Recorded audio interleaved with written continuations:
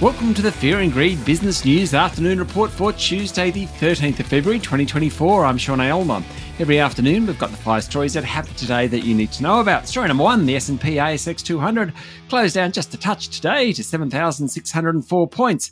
Healthcare and telcos were among the worst performers, while utilities did best. Outside earnings results, which I'll talk about shortly, there wasn't a lot of movement among the large caps. The big 4 banks were higher. WiseTech Global and REA both lost around 1.5%, but that's about it. In terms of results, annuity and fund management group Challenger reported a 16% jump in underlying profits, beating market expectations on the back of a record half for annuity sales as customers opted to buy more longer-term products. That sent Challenger's share price up 9%, and it was the best performer of the top 200.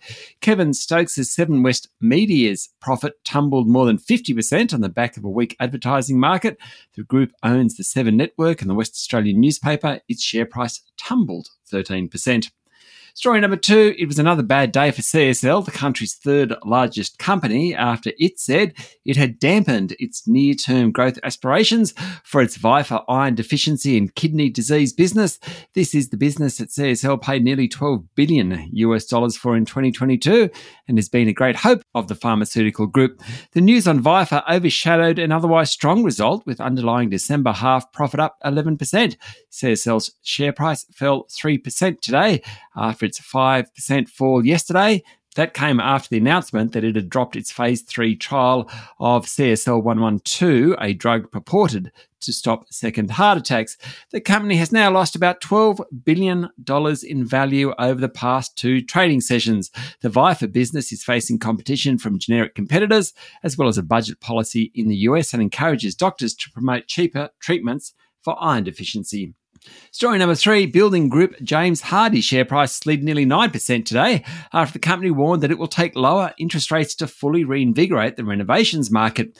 Chief Executive Aaron Erter said the effects of rate rises in Australia, North America and Europe, that's James Hardie's major markets, were underestimated by some. The back half of this year was likely to be the point at which the renovations market improves. James Hardie generates about 65% of its revenues from renovating. It's been able to push through price rises and gain market share, meaning its net profit for the 3 months to the end of December was up sharply. But Mr. Erter said James Hardie had been winning market share from competitors, but those gains would become harder to repeat. Story number 4, Breville's share price tumbled 9% after the group revealed a disappointing half-year profit and a glum outlook from the homewares group. Essentially, Breville reduced its discounting during the half-year, and that cost it sales, sending profits lower. The highlights were a bounce back in sales of coffee machines in the US and improved sales of home cooking products, but the tough economic environment hampered sales across its main regions.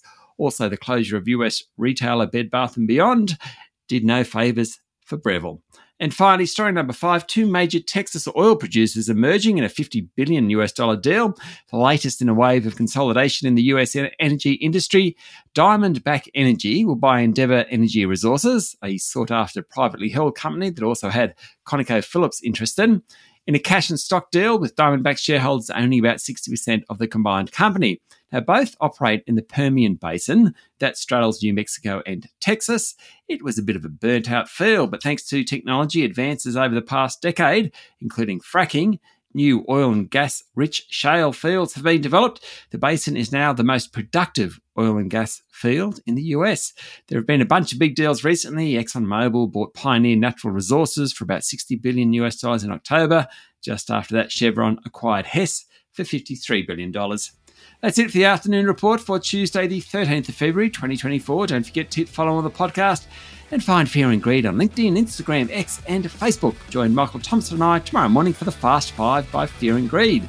The top 5 business stories you need to know in just 5 minutes. I'm Sean Aylmer. Enjoy your evening.